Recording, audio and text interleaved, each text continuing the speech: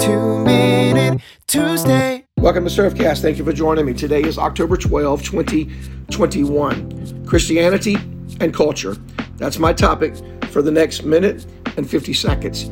Okay, guys, it seems like to me that so often the culture is winning in the battle against Christianity. Now, we all know that can't happen long term because God's going to win. We know that. The question is whether or not you're going to be in fellowship with God, whether or not you're going to be able to discern deception in when it comes appearing as though it's truth, whether or not you're going to be able to stand against the attacks of the enemy and the onslaught of culture where traditions and faith and in particular Scripture is being rewritten by people, reconfigured and tossed out as though it's true. Now, we know there are so many things happening in the world that are so contradictory to Scripture.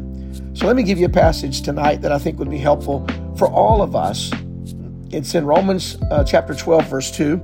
The first part of that says, "Be not conformed to this world," and I'll add in parentheses culture, "but be ye transformed by the renewing of your mind."